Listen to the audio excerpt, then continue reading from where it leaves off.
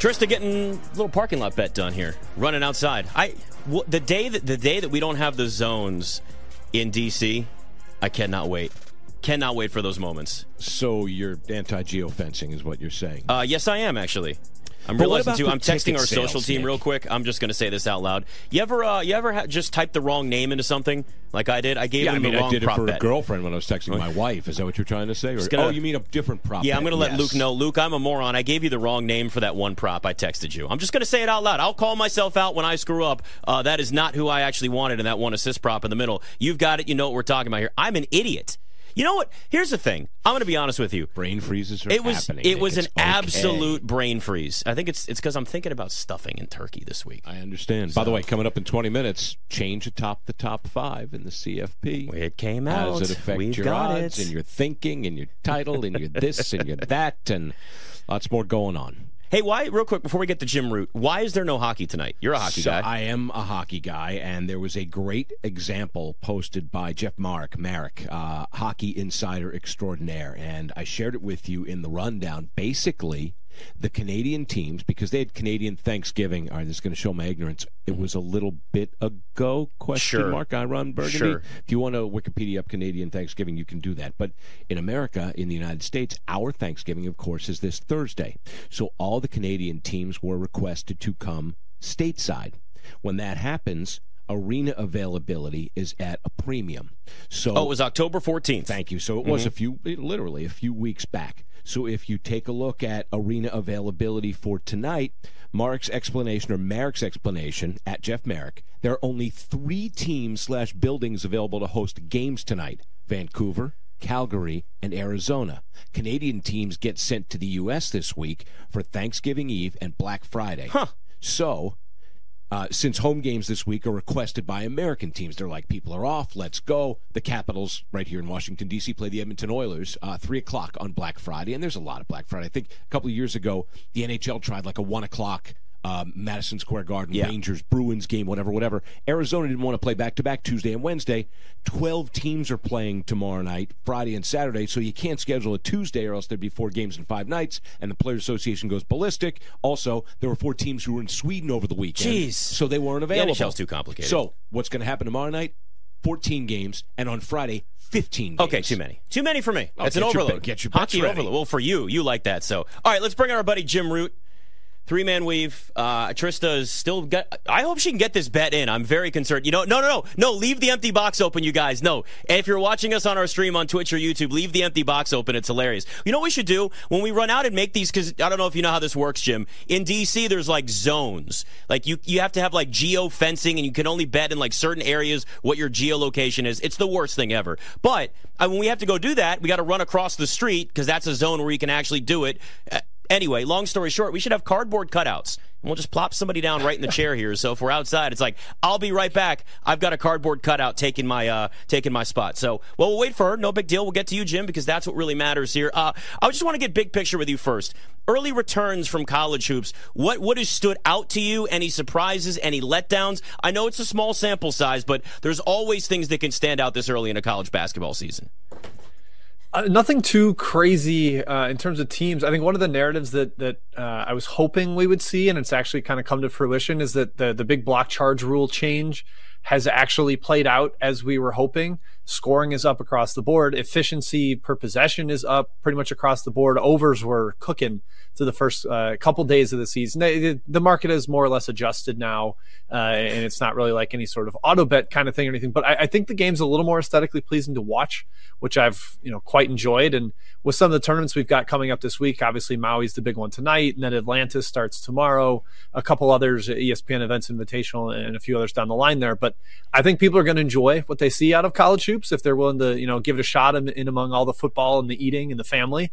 So it's exciting times for the sport. Let's get back to UConn. Another double-digit You're soaking win. wet, by the way. You get poured on. No, it was so bad. No, we need to, hold on. I told her, Jim, she ran all the way out. I forgot to mention, it's also pouring rain. She ran outside to be able to put this parlay in. So 5 legs. This better win. It better win. That's what I say. I know. Atlanta Hawks Atlanta Hawks, Indiana Pacers. Look like you just got out of the shower. Oh, it's so bad. I knew it was bad. I was in the wrong state. It wasn't letting me bet. It said the wrong location. I mean, I can't touch the iPhone because the screen is wet. I'm like trying to put it over my head. I'm like trying to wipe it down. The panic is setting in, Jim, because I'm so excited to talk to you about college hoops, but I really want to make some money on this game too. So UConn, the respect, beating the hell out of Texas. Where are we at on UConn now? Man, they're really good. I kind of been a little resistant this year because of how much I really loved the guys that they lost last year, specifically Hawkins and Jackson. I think Sonogo was more or less replaceable given the bigs that they had. But I was really impressed last night. Caravan hit some super tough shots late when Texas started to threaten them. And Cam Spencer is giving them the perimeter shooting that Jordan Hawkins took away. So combine that with that two-headed center duo that they've got up front. And I don't even think Donovan Clingan is fully healthy and at his apex yet. He was kind of invisible last night, and Samson Johnson was even better. And then Tristan Newton's been this very solid metronome at point guard, giving them consistent contributions. Once they get Stephon Castle back, the five-star freshman who is out right now, I think he's targeting a December 1st return, UConn might be right back up there. This streak that they've got going of, I think it's something like 30 non-conference games that they won by double digits, and they've covered, I think, 17 of their last 18 non-conference games. It's been ridiculous and quite a run for the Huskies. All right, Jim, let's look at this Kansas-Marquette game. 10:30 Eastern tip, Maui Invitational. Those lucky guys getting to be out there in Hawaii. Not a bad time to be out there, that's for sure. What do you like in this game tonight? I lean towards the dog here. I took some at +5. I think it's mostly 4.5 across the board now. I definitely feel worse about that. I'd like to get that 5. I made it about 2.5, so that's where my number's at. Matchup-wise, though, I have some concerns for Marquette, especially in the paint. Iguodaro was terrific last night with some of those momentum-changing dunks that really sparked that 17-0 run that the Golden Eagles went on. But he is not a wide, strong, like he's put on some strength, but against Hunter Dickinson, he could have some issues in the paint. I don't want to see him in foul trouble because I think that really spells doom for Marquette. So they've got to figure out a way to avoid that. And then the perimeter, I think Tyler Kolek's ankle might still be bugging him. He seemed to lack a little burst last night, and one of the big Marquette runs happened while he was on the bench. And Kansas got DeJuan Harris, arguably the best point guard, on-ball defender in the entire country. He's going to be all over him. Marquette might have to find some secondary creation out of Sean Jones and Chase Ross, and they got it last night, but going to need even more of that tonight. So this is mostly a number play that I took, less than a unit on Marquette at +5, but definitely don't recommend it at 4.5 because I've got just some matchup concerns, like I said. Let's talk about UCLA. Freshman Sebastian Mack turning some heads here. 25-6 performance against Marquette. What do you think his ceiling is? How impactful is he going to be for UCLA? Bona looks pretty good too. Yeah, I mean, he looks terrific. I know their little crosstown rival in USC's got a stud freshman point guard of their own, but Mack has been outstanding. Coming into this year, the whole story about UCLA was these international freshmen they've got. Mata, the Spanish big man, and Burka, the Turkish big man, and Jan Vide coming from, I believe it's Serbia. I apologize if that's incorrect to Mr. Vide, but he's barely playing. Mata's barely playing. Burka just got eligible. It's been Mack that's been the guy for them in terms of the freshman class. Just really opened my eyes last night. What he was able to do to Marquette's defense, getting to the rim basically every time, getting in the paint, dropping it off to Bona for some finishes. I think he's got all conference potential. I know Arizona's loaded and USC's got Collier and Boogie Ellis, but he could be right up there with KJ Simpson and some of those guys one tier below the stars. And they need it because their backcourt's a little thin. McClendon and Andrews are solid, but not elite. And Mack kind of gives them that extra edge to go with all this international potential that they have. And that kind of opens things up for UCLA. All right, talking to Jim Root, BetMGM tonight. Tennessee and Purdue, can't leave that open. We got that tipping off in about 30 minutes here. Is Zach Edey maybe the difference in this game for you? Yeah, I think so. And just from a matchup sense, yesterday we saw Gonzaga give them a little bit of trouble with some of the ball screen pick and pop. You have Ike sitting out on the 3-point line. He hit a couple threes early, and even Braden Huff did it a little bit, and Ben Gregg did it for Gonzaga. I don't think Tennessee has the bigs to do that. So Edey's going to be able to be more paint bound defensively.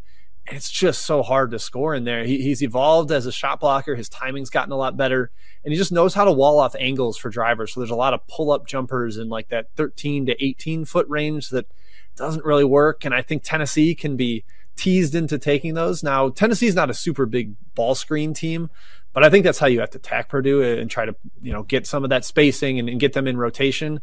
I'm not sure they can do that. And then on the other end, Edey getting Tennessee into foul trouble. I feel like he's going to do that again. He did it to an excellent front line in Gonzaga last night.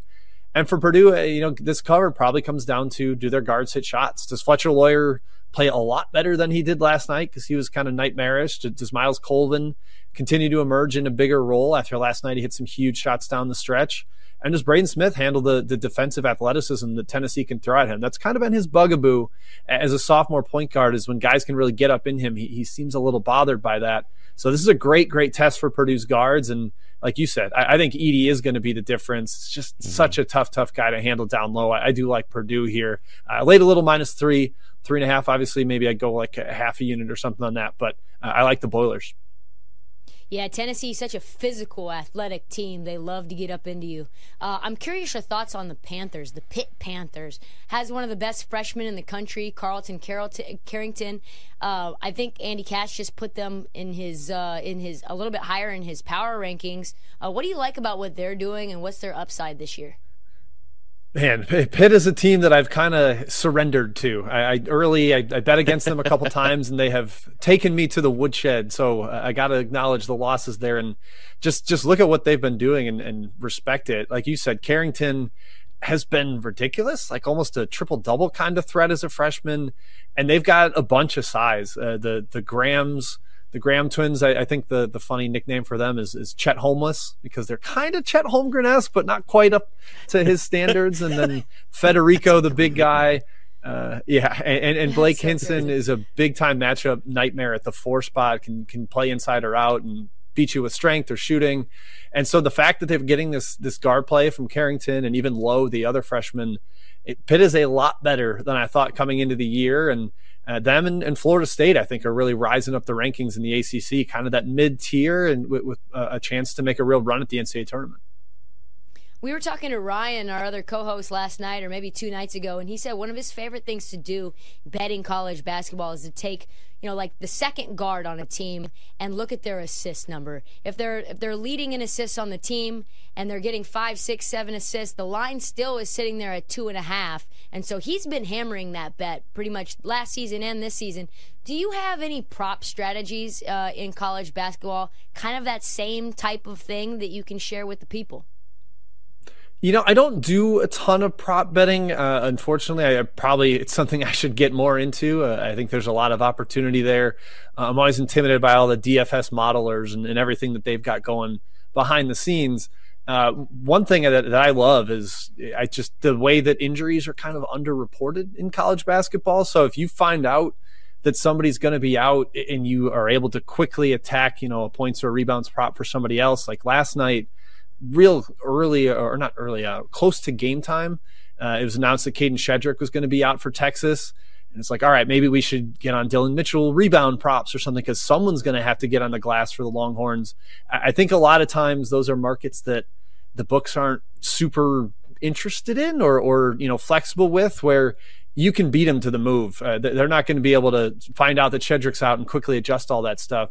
So especially in those headliner games, if you're able to see a tweet from Jeff Goodman or Jeff Borzello or John Rothstein and quickly get to your book and adjust or attack where maybe the production is going to be replaced by, I think that's a very good strategy. Yeah, Dylan Mitchell, 21 points, 8 rebounds. There you go.